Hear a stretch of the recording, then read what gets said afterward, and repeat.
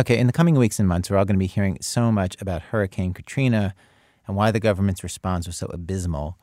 And already, the blame shifting is like this prize fight that's already in its third or fourth round. Already we've heard officials try to shrug off any attempts at accountability by saying that it's too soon, by saying they're not going to play the blame game. And before the million details and arguments and counter-arguments start to make all of our heads woozy, I would just like to repeat here something that was talked about very briefly this week. One of those things that seems so fundamental, that seems to cut through a lot of the supposed debate that's happening and end it definitively. It's so much so that when I would see people on TV posturing and trotting out their talking points, I kept wanting to go back and say, no, don't forget this thing.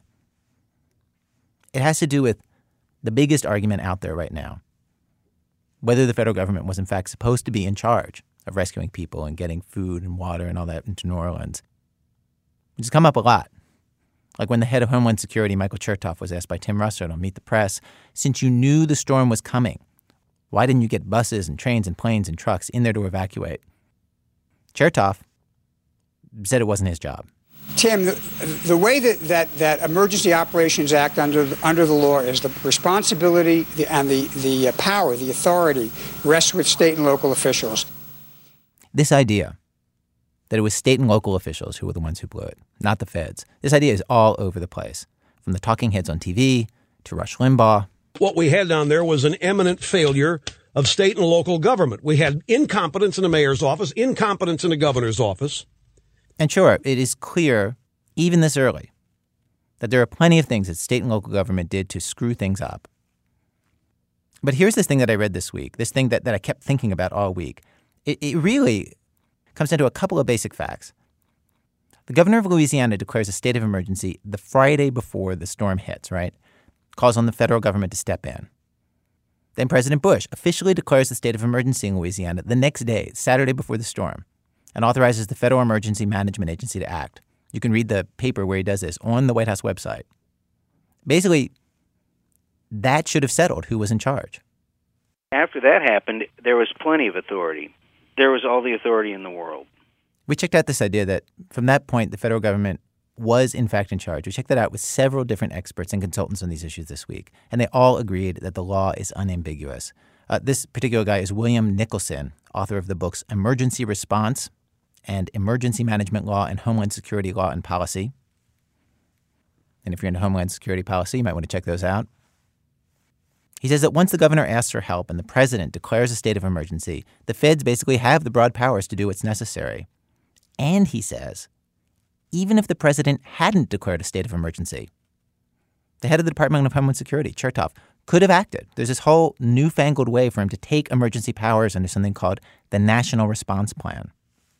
Well, basically the way it works is the Secretary of Homeland Security designates this as a catastrophic incident, and federal resources deploy to preset federal locations or staging areas, and so they don't even have to have a local or state declaration in order to move forward with this.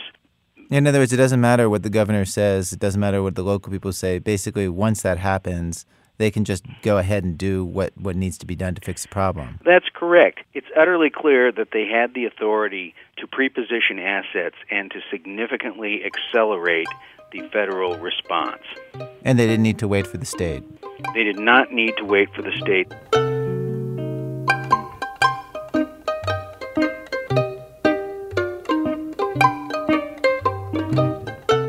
Remember, you heard it here first. Remember, you heard it at all. Well, from WBEZ Chicago, it's This American Life, distributed by Public Radio International. I'm Ira Glass. Today on our program, we have stories in the aftermath of Hurricane Katrina in New Orleans.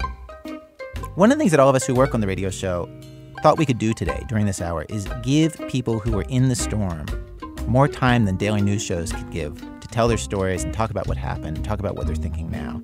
We have somebody who was at the convention center who tells, among other things, the story that her mom wants you to hear. Plus, one thing she says is being widely misreported and misunderstood in the coverage of the convention center and what happened there. We also have somebody who police prevented from leaving the city. And we have a teenager who explains just what it actually feels like to go without water for 2 days. And more. Stay with us.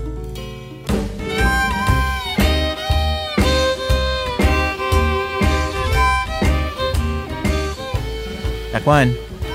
middle of somewhere. Well, when Denise Moore finally made her way out of New Orleans, she had been at the convention center. She was surprised to see the coverage.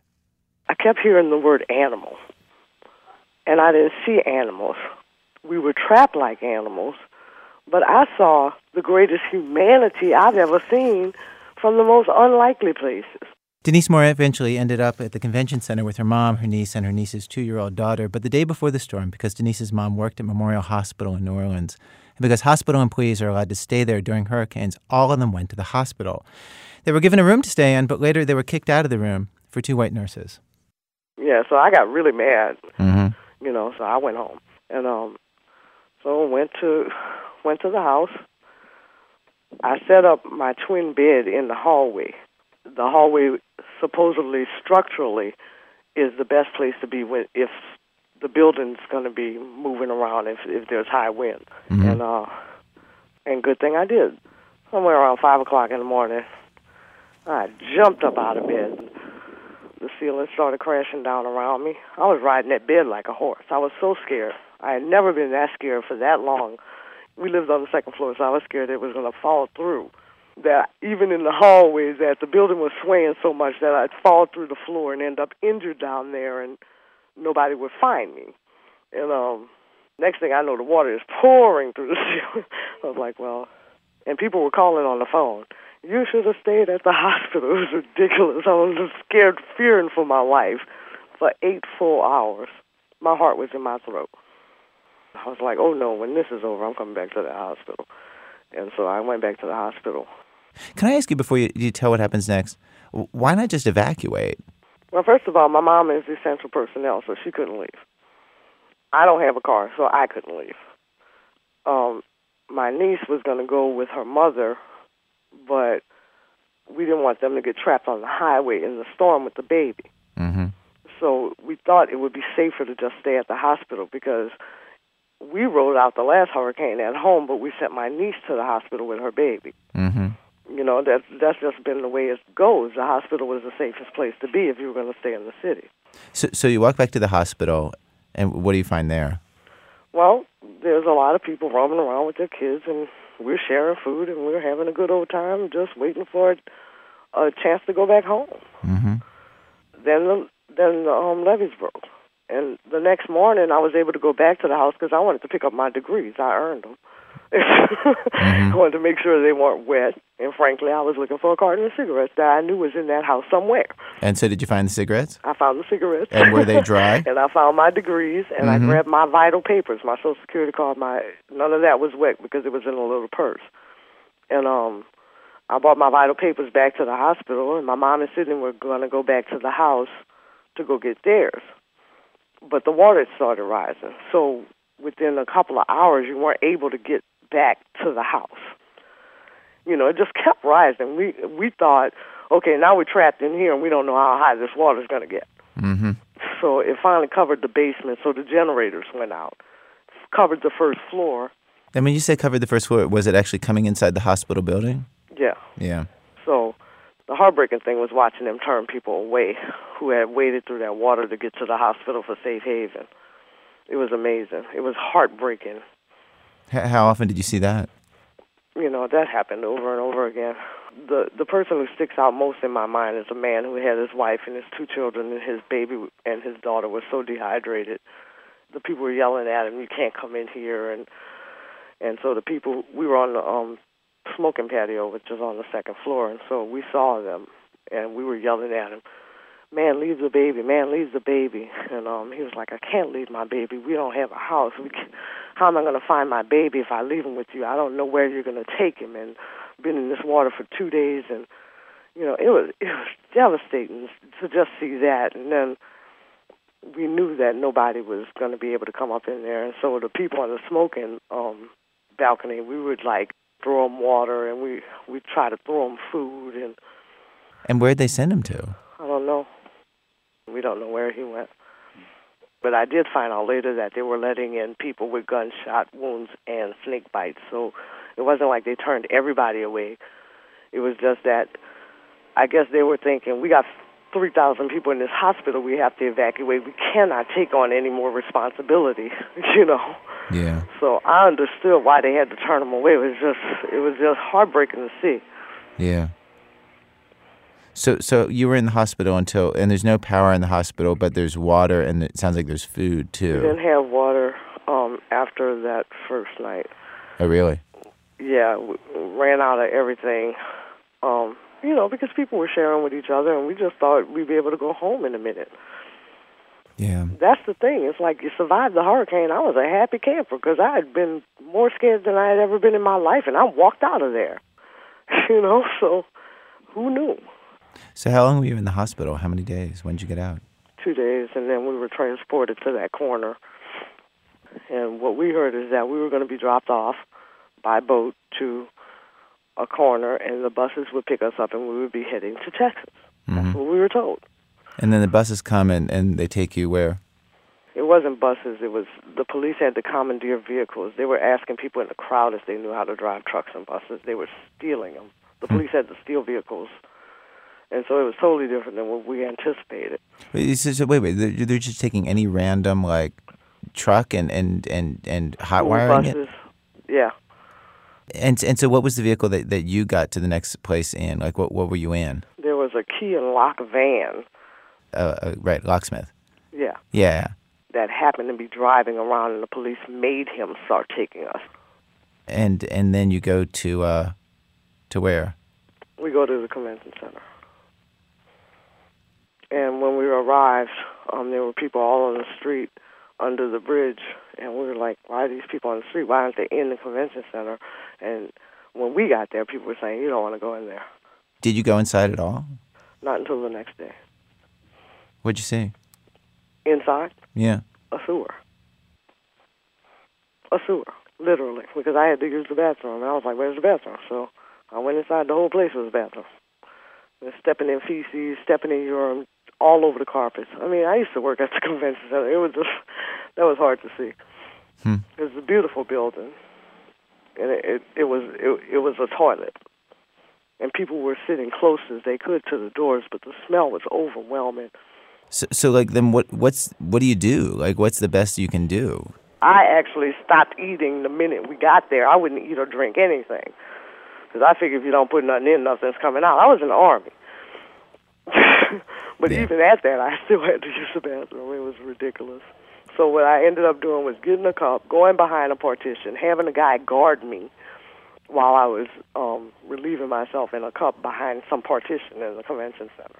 Yeah. And I got all kind of stuff on my feet. And thank God it started raining because I have a really sensitive nose. I was sitting down and I could smell the crap on my feet. And where'd you all sleep? We slept on the sidewalk. This place, there was trash all over the ground outside, and I was thinking, how are the girls going to even lay down with their babies? There's not a spot that's clean. Nothing. There's nowhere to lay down. You know? And then what my mom wanted me to make sure I tell you, what they kept doing the whole time was tell us to line up for the buses that never came. It was like they were doing drills every 4 hours. You all have to line up for the bus, and if you bum rush the bus, they're just going to take off without you, and nobody's going to get to go anywhere. You have to line up. You have to be in a straight line. We're talking about old people in wheelchairs and women with babies in lines, waiting for buses that you know goddamn well aren't coming.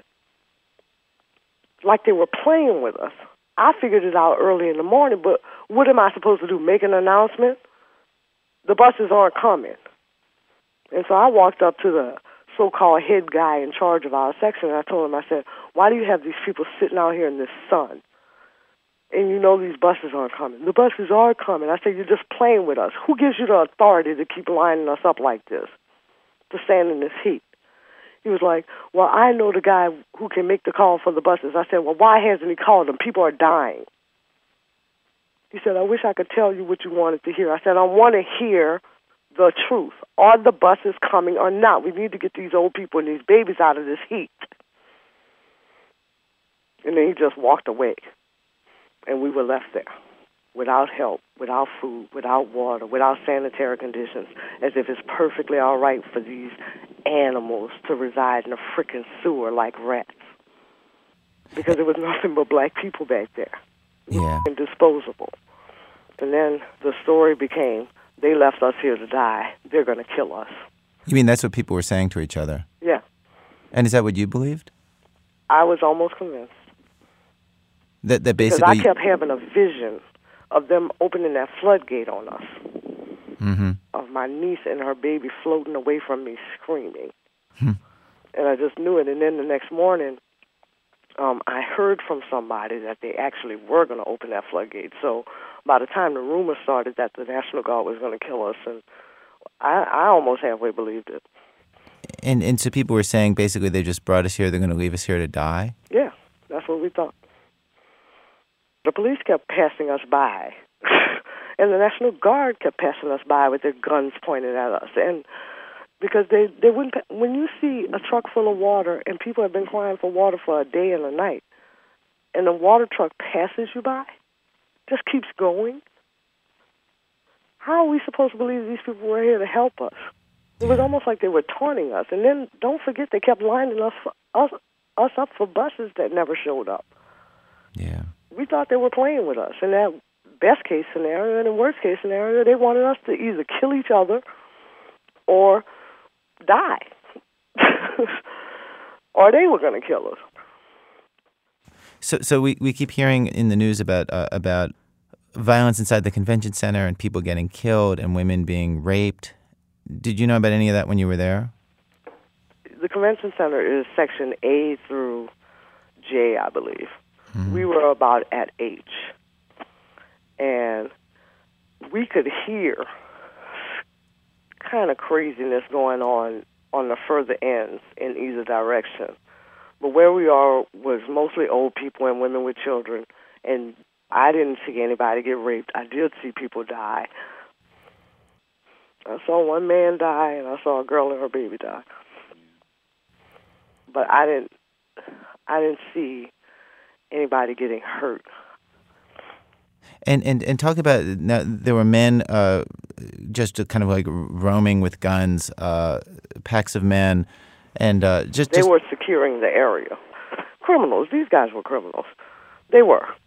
You know? Yeah. But somehow these guys got together, figured out who had guns, and decided they were going to make sure that no women were getting raped, because we did hear about the women getting raped in the Superdome, and, you know, that nobody was hurting babies, and nobody was hurting these old people. They were the ones getting juice for the babies. They were the ones getting clothes for people who had walked through that water.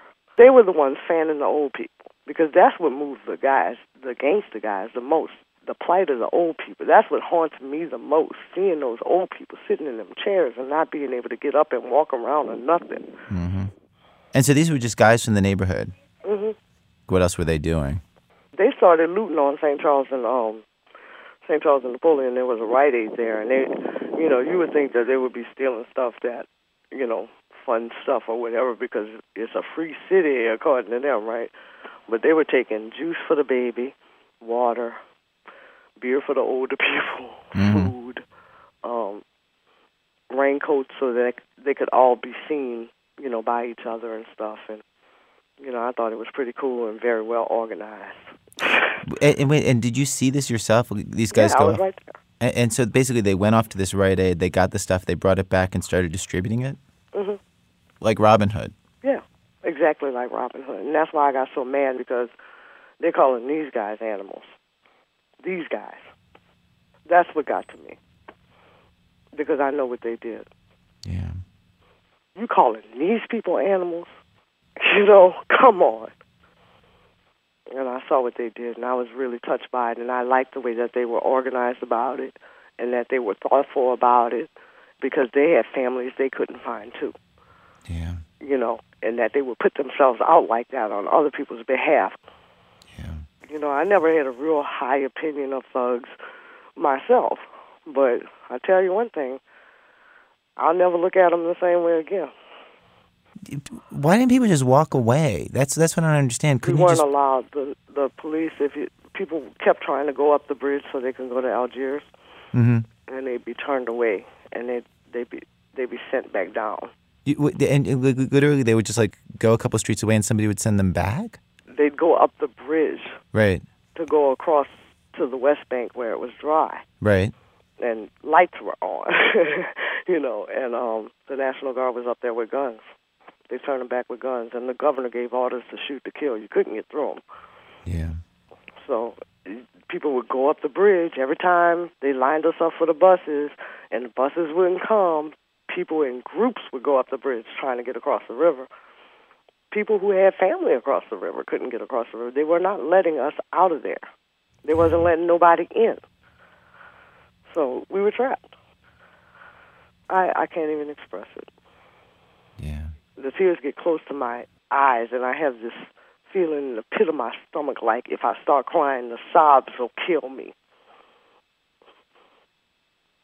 I guess someday it'll calm down, and I'll be able to just cry like a normal person, but I feel like if I started crying now, I'd never stop.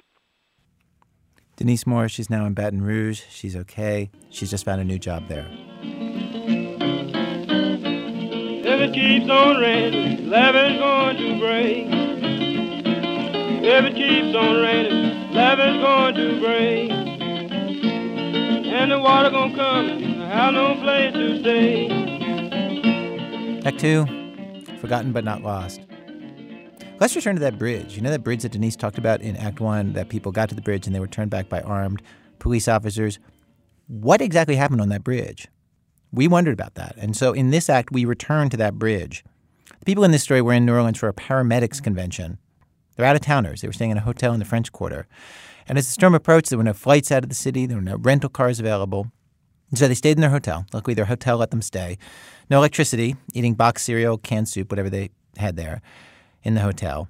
And then 3 days after Katrina hit, one of the hotel managers actually decided to take matters into his own hands and took up a collection from his guests to raise $25,000 to charter a bunch of private buses to get these people out. And so all that day, guests are getting reports, the buses are coming and all these reports, and they were told to line up and wait for the buses. And then like 5 or 6 hours after they were told to line up and wait, around midnight, they heard word that, no, the bus has been commandeered by the military as they entered the city. Okay, so the next morning, the hotel's out of food, they're out of water. They basically said, everybody, you got to go now. Lori Beth Slonsky and her husband, Larry Bradshaw, they're both paramedics from San Francisco. They set off with about 200 other hotel guests that morning for the command center that the police had set up down the street at Harrah's Casino. So they go there and they ask the police, what should they do now? Lori Beth talked to producer Alex Blumberg. They said, you can't go to the Superdome. You cannot go to the convention center. We said, where can we go? They said, we don't know. You are on your own. Mm-hmm. And that's where we decided, let's camp in front of the police command center in front of Harrods. There would be protection. We'd have each other until the next day. Then the police command center realized they had an issue on their hand. They have 200 tourists in front of their command center. Mm-hmm. So he said, wait, I just heard word. If you cross the bridge, there are buses. And a big cheer went up. But Larry, being the realist that he is, said, wait a minute. We have been lied to Monday, Tuesday, Wednesday. Today is Thursday. We really would like some guarantee that this is true. And he looked us in the eye and said, I swear to you, there are buses on the bridge. I just got word. Now, where is the bridge at this point from where you're standing? It's 2 miles through town. It's called the Pontchartrain Expressway. Okay. So the 200 of us little tourist types with our pull-along baggage made our way through the rainy weather. And you're all carrying your pull-along baggage? I'm still carrying my pull-along baggage with our laptop and our little Palm Pilot and our little extra food and everything. Uh-huh. So we are going through town, and people saw us and thought, here come some folks. They must know something. So our numbers doubled from probably 200, and then it doubled again. So we were probably about 800 to 1,000 people marching up to the bridge. When we got to the bridge, there was the armed Gretna sheriffs, and they had formed a line at the foot of the bridge. Uh-huh. So even before we could even explain what we wanted or what we had heard, that's when they began firing the weapons. Gretna police shot at us and said us, get away. You cannot come on the bridge. This bridge goes across the Mississippi River to a town called Gretna in neighboring Jefferson Parish. The entire region across the river is called the West Bank. Debbie Zielinski, a 24-year-old sales agent from Boston, was another guest at the Monteleone. She'd been on vacation in New Orleans with a group of 5, her friends Sharon and Rashida, Rashida's mother and 13-year-old brother, and Rashida's brother's 15-year-old friend. The cops were just firing into the air to get people back. They had guns pointed in people's faces, telling them to get back down or they will shoot you. And what was your thinking at that moment? What were you what did you make of that? What were you thinking? At that point, it was pouring rain. We were soaked through. I thought, I'm never getting out of here. If I am getting out of here, it's not going to be alive. Tears started rolling down my face at that point. And how did it just sound so crazy to me that there's like a bunch of tired people trying to walk out of a city and people are shooting at them. Did it just seem insane to you, or what I mean? It did. I mean, here you have a 6-lane highway bridge, and there's barely any traffic going out, and you won't let pedestrians cross it? Why? What did I really think, or do you want... Okay. Yeah, what did you really think? What I thought was, are they serious? They must be mistaken. They could not be shooting at a group of desperate-ass people. But apparently they were serious. But we were so desperate. We know we got to get out of here. This is our only way out. We can't go to the Superdome. We can't go to the convention center. We were scared to death of for our lives and for the people around us lives, that we had to approach them. So my partner, Larry, had his badge with him, his fire department badge. So he would raise it up, lay it on the ground, put our hands up, and walk backwards and say, "May we approach?" Mm-hmm. And when we approached and had them in conversation, the sheriff informed us, said there were no buses, that the police commander had lied to us. And when Larry questioned, it's like, can we just ask you why we can't cross the bridge? Because there was no traffic. There was very little traffic on the 6-lane highway. And they said that you are not crossing this bridge. We are not turning the West Bank into another Superdome. And to us, when they said that, was absolutely, these were code words for, if you're poor and you're black, you are not getting out of New Orleans. You are not coming to our territory. It does seem hard to avoid sort of talking about race here. Yes. We're white, and everybody else, most every other person was African American. And that is what they saw. And that is what they were responding to, that this group of people of color were not going to come into their neighborhoods. Lori Beth is kind of a take charge person from what we saw, and we were like, well, we need to stick with someone. We don't know our way, what we're going to do. So we decided, hey, we're sticking with you. We're not leaving you. And glad we didn't. Our small group of 8, and then other folks as well, we retreated back down Highway 90, and we were trying to find some shelter in the overpass. And then we had these discussions, God, what are we going to do? And what we decided to do was, there was this concrete embankment. If you go on to the middle of Pontchartrain Expressway, there's a center divide. But with the center divide, there was 2 hunks of concrete that sort of make a nice enclave. And we thought, this will be perfect. It's safe and will be visible to everyone. And certainly someone's going to come rescue us, and that we'll have security by being on this elevated freeway. And then we could wait for these buses that were certainly going to come get us. This group turned into about 60 or 70 people. Mm-hmm. And we cleaned up the area so it was safe for the children, and someone had a bag, and we cleaned that up, and I said I had water, and someone else had water, and we, kind of made like this community. And this is when somebody, blessed are the people who loot, got a huge water truck they had stolen, and he had a man and his wife and child, and they were African American, and they unloaded all the water that they had. So wait, so a guy just came up to you.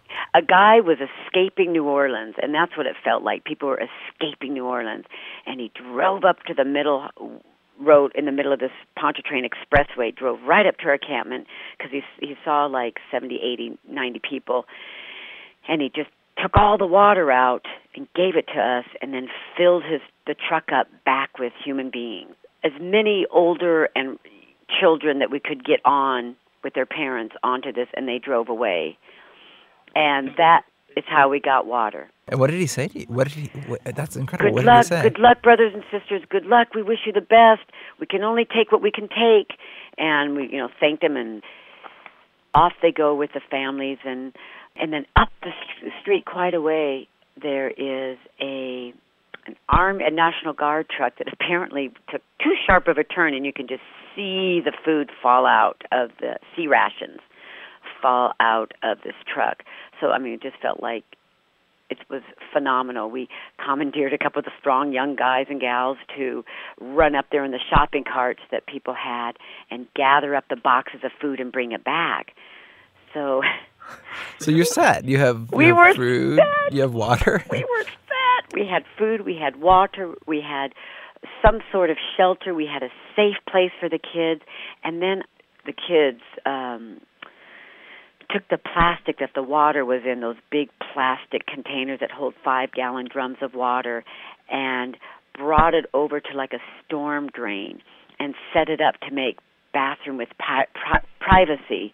And we took one of the 5-gallon containers of water, and the kids made a sign, because we still had luggage at this point and crayons and things, and made a sign, please keep the bathroom clean. And we had toilet paper and handy wipes. So you'd started with like a group of 8, and then it grew to like 70. And who were some of the stories of the people who were in this little encampment with you?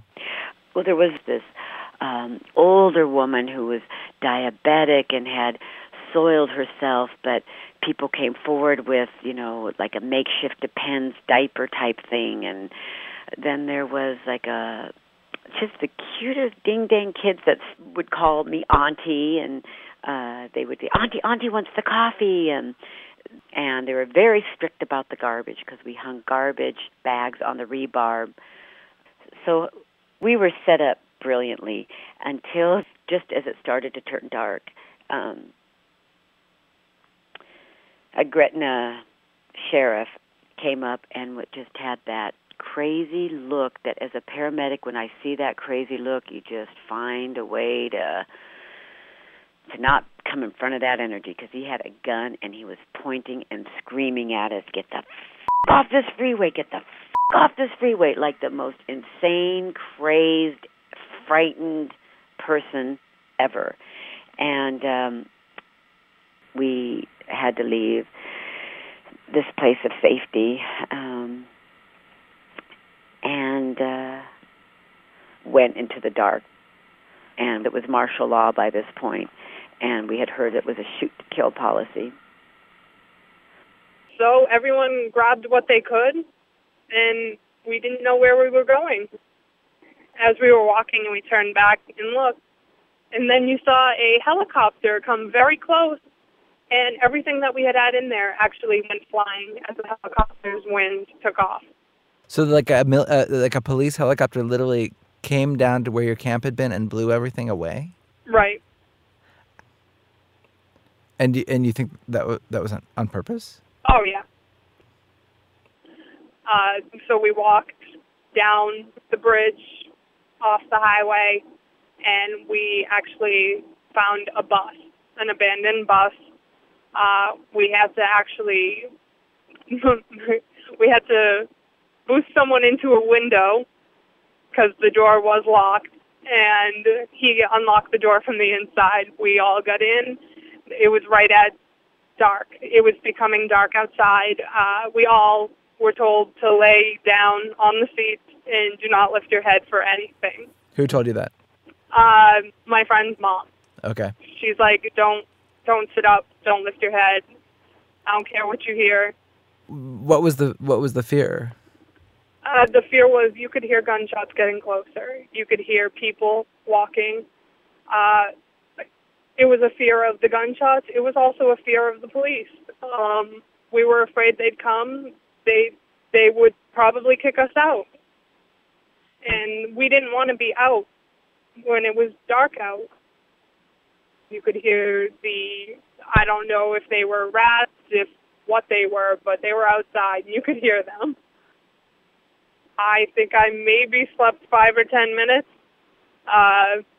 The minute the sun came up, we were out of there. We left the bus. We left a note in the bus saying thank you, we're sorry, and we left. We went up to the bridge to see if they'd let us cross.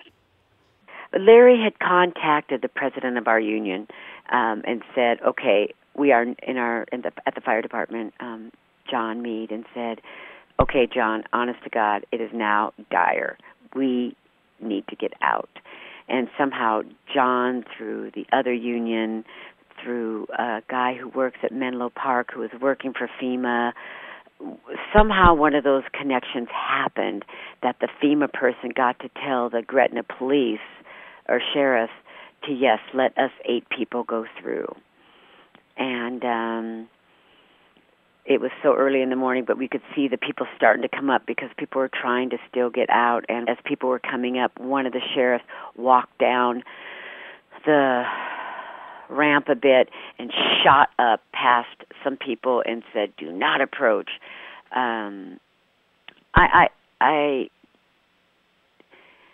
We got past that. We got the permission. We walked across the bridge.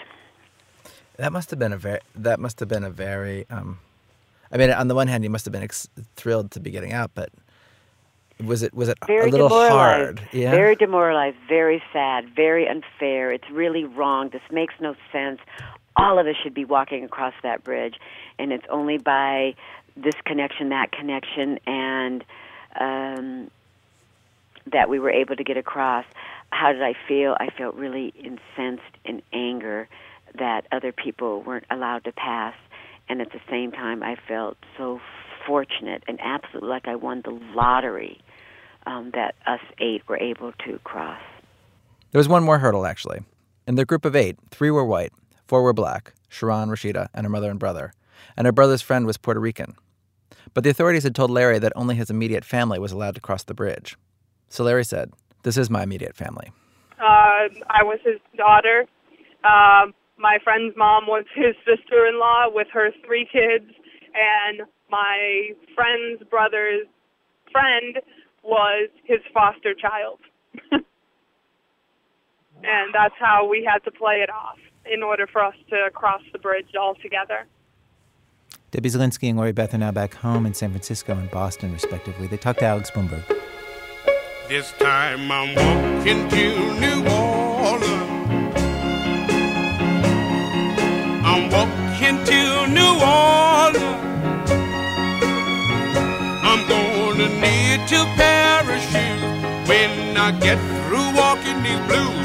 When I get back to New Orleans, I've got my suitcase in my hand. Coming up, Fox TV versus a New Orleans 18-year-old. That's in a minute from Chicago Public Radio and Public Radio International when our program continues. This is American Life. I'm Ira Glass. Today's program, After the Flood, New Orleans Stories in the Aftermath of Hurricane Katrina. We've arrived at Act 3 of our show, Act 3, Social Studies Lesson.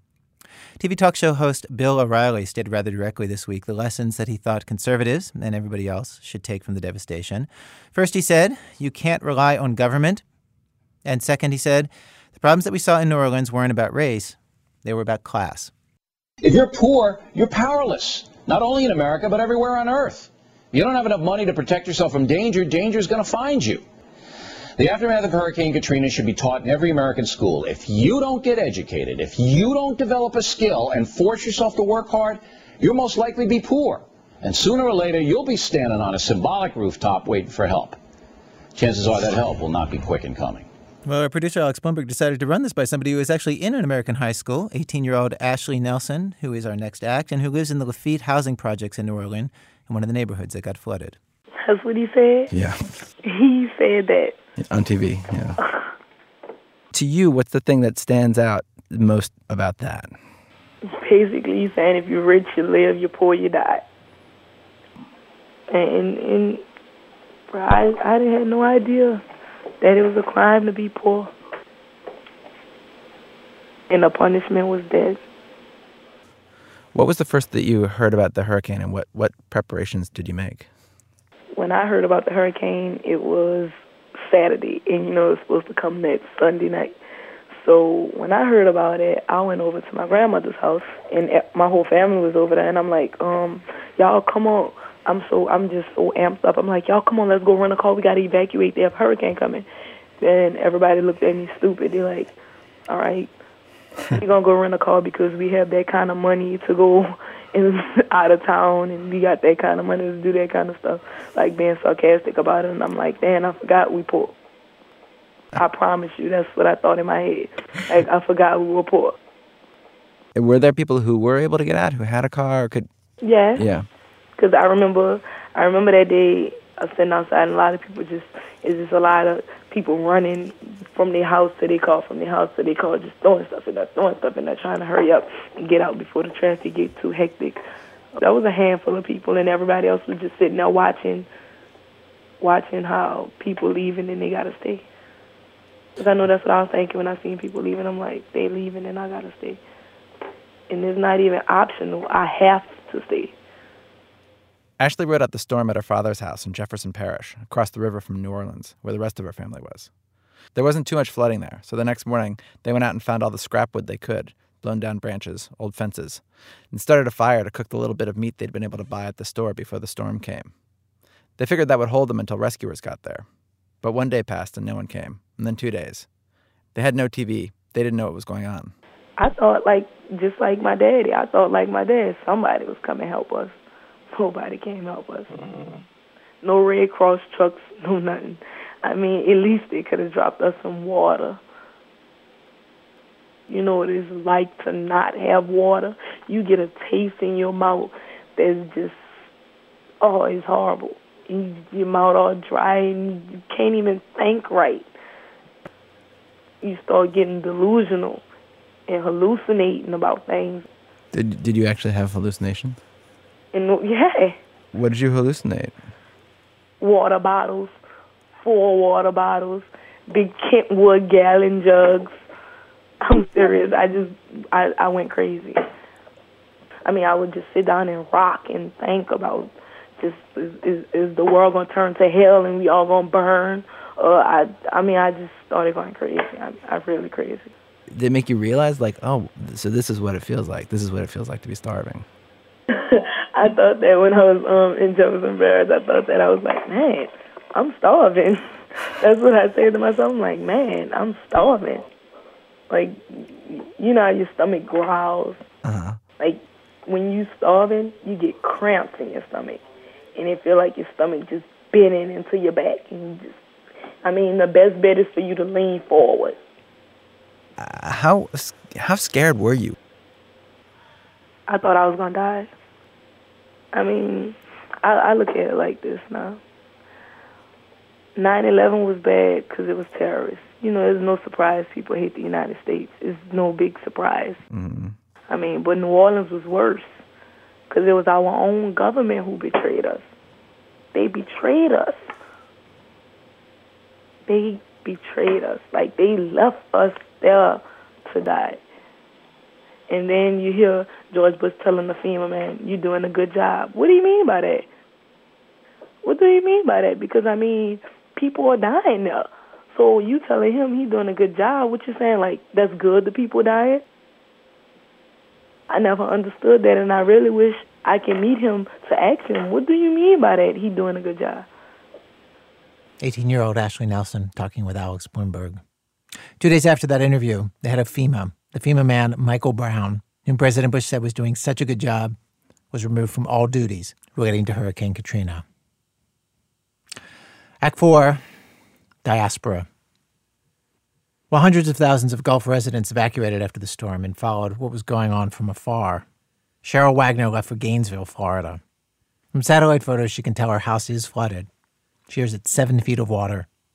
Over this past week, we've gotten dozens of emails at our radio program from people in this exact situation. And they all say pretty much the same thing. How bizarre it is to be indefinitely exiled from their homes and normal lives, and now to be an evacuee in the larger world.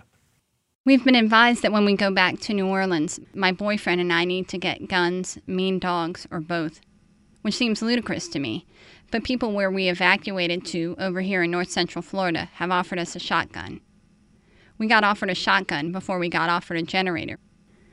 One of the people calling to tell us to get a shotgun is a normally laid-back musician friend who used to have a weekly gig in the Quarter singing Cuban love songs in falsetto. A few days ago, he bought a shotgun in Baton Rouge, where he evacuated to, and is now calling my boyfriend and advising us to do the same. I have 5 dogs, and I'm bringing the meanest-looking one back, he says. I just bought a shotgun with this sweet pistol grip. Last week, he also called to report rumors that people from New Orleans were raping and looting the mall in Baton Rouge. You're a person from New Orleans, I thought, but didn't say.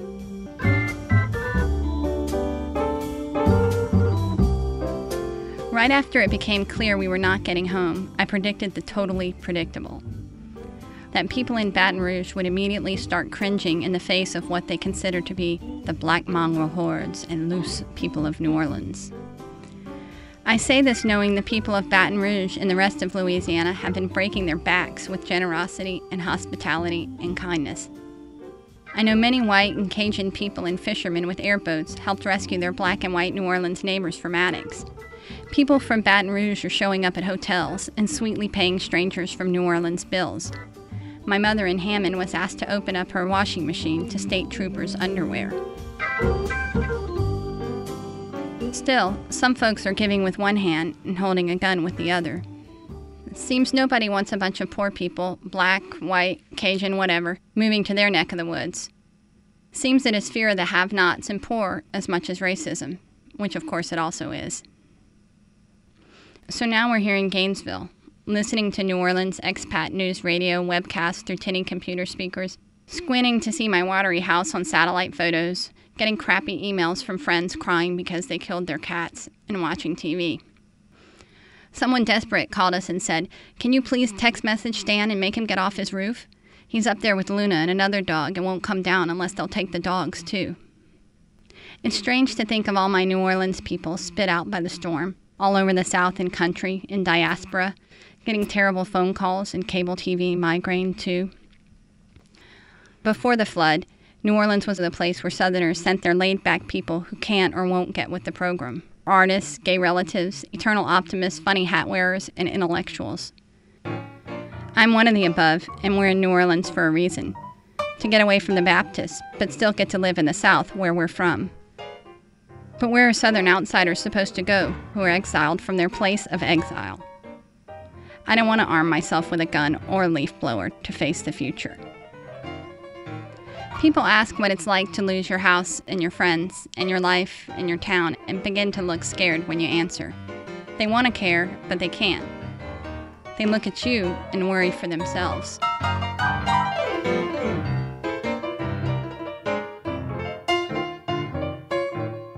Drenched in the compulsory cheer of the college town of Gainesville, I feel like a leper from Carville or the bereaved at a Southern funeral.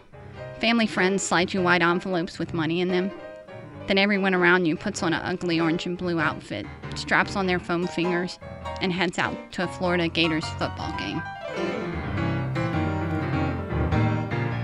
Cheryl Wagner normally lives in New Orleans in Mid-City on South Cortez Street. She asked if someone there has a canoe. Please go and check out her house. Act 5, Displaced Persons Camp. Last August, a Category 4 storm, Hurricane Charlie, devastated parts of Florida. And FEMA built a big trailer park for people whose homes were destroyed. It was near an airport outside Punta Gorda. At one point, over 550 trailers were there. And when our staff looked into it this week, we were surprised to find out that a full year later, over 500 trailers are still there with more than 1,000 people.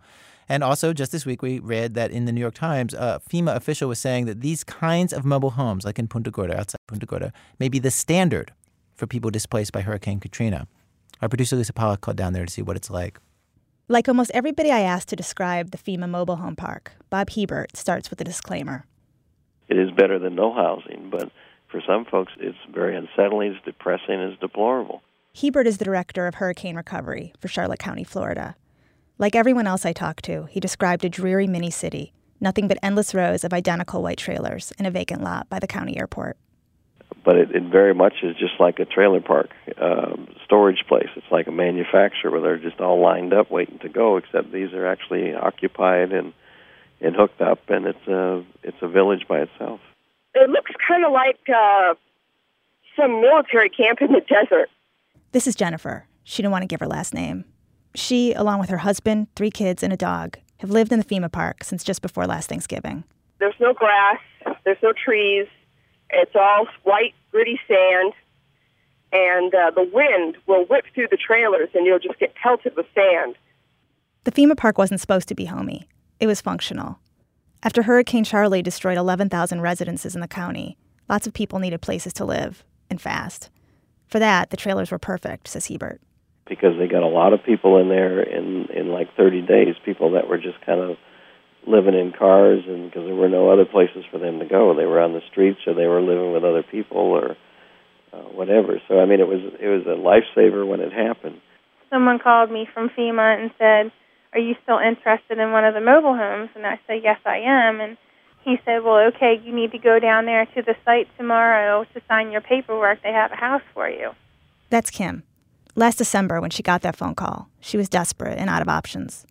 She, her husband, and 4 kids rode out the hurricane, huddled in the shower stall of their rental house, the ceilings crumbling above them. After the house was condemned, the family spent 2 weeks in a crowded homeless shelter.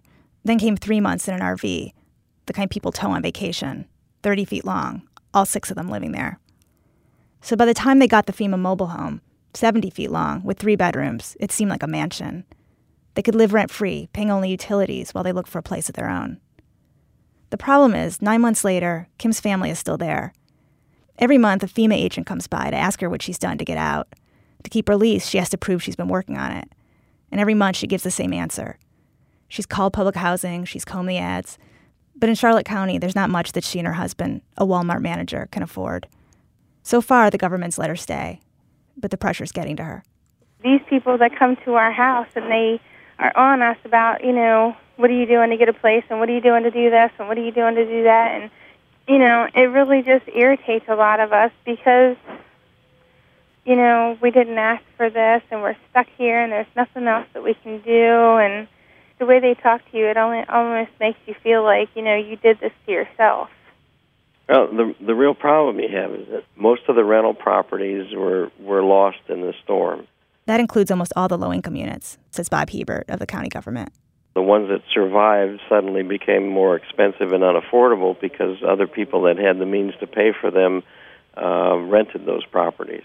So it's a very long-term problem because unless we can find a way to house those folks in some housing that they can afford, they're going to have to move somewhere else where they can get a house and they can get a job.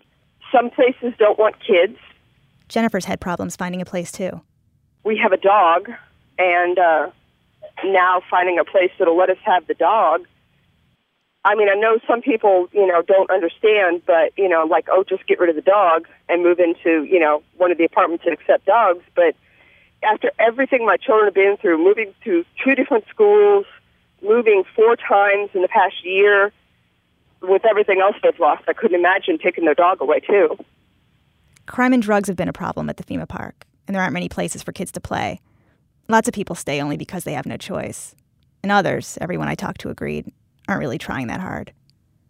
It's easy to imagine that this is what Louisiana could look like a year from now. Thousands of people warehoused in trailers, stuck in makeshift camps on the edges of towns. I asked Bob Hebert if he worries about the idea of more FEMA trailer parks like this one, and he says he does. I think what needs to happen is that if they're going to do that, which they will, and it's a good short-term solution, They need to think about what happens next month or the month after, and like have a phase 2 plan. They got to very quickly start working on a strategy to break that down and move people on, just for the sake of the people. I mean, what we're really talking about is humanity here. We're talking about human beings that need to get back to some normalcy before they can get over this. So how long is FEMA willing to keep housing hurricane victims? In Punta Gorda, they're giving residents till February, 18 months after the storm. Then, FEMA says, they'll stop funding the trailer park. After that, what happens is up to the county, which is still figuring out what to do. It might help people buy their trailers and relocate them, and it might keep the park open and let people rent. It's not clear exactly how it'll work or where the money will come from. It's not going to be easy. Lisa Pollak. Sitting here in limbo, waiting for the tide to flow.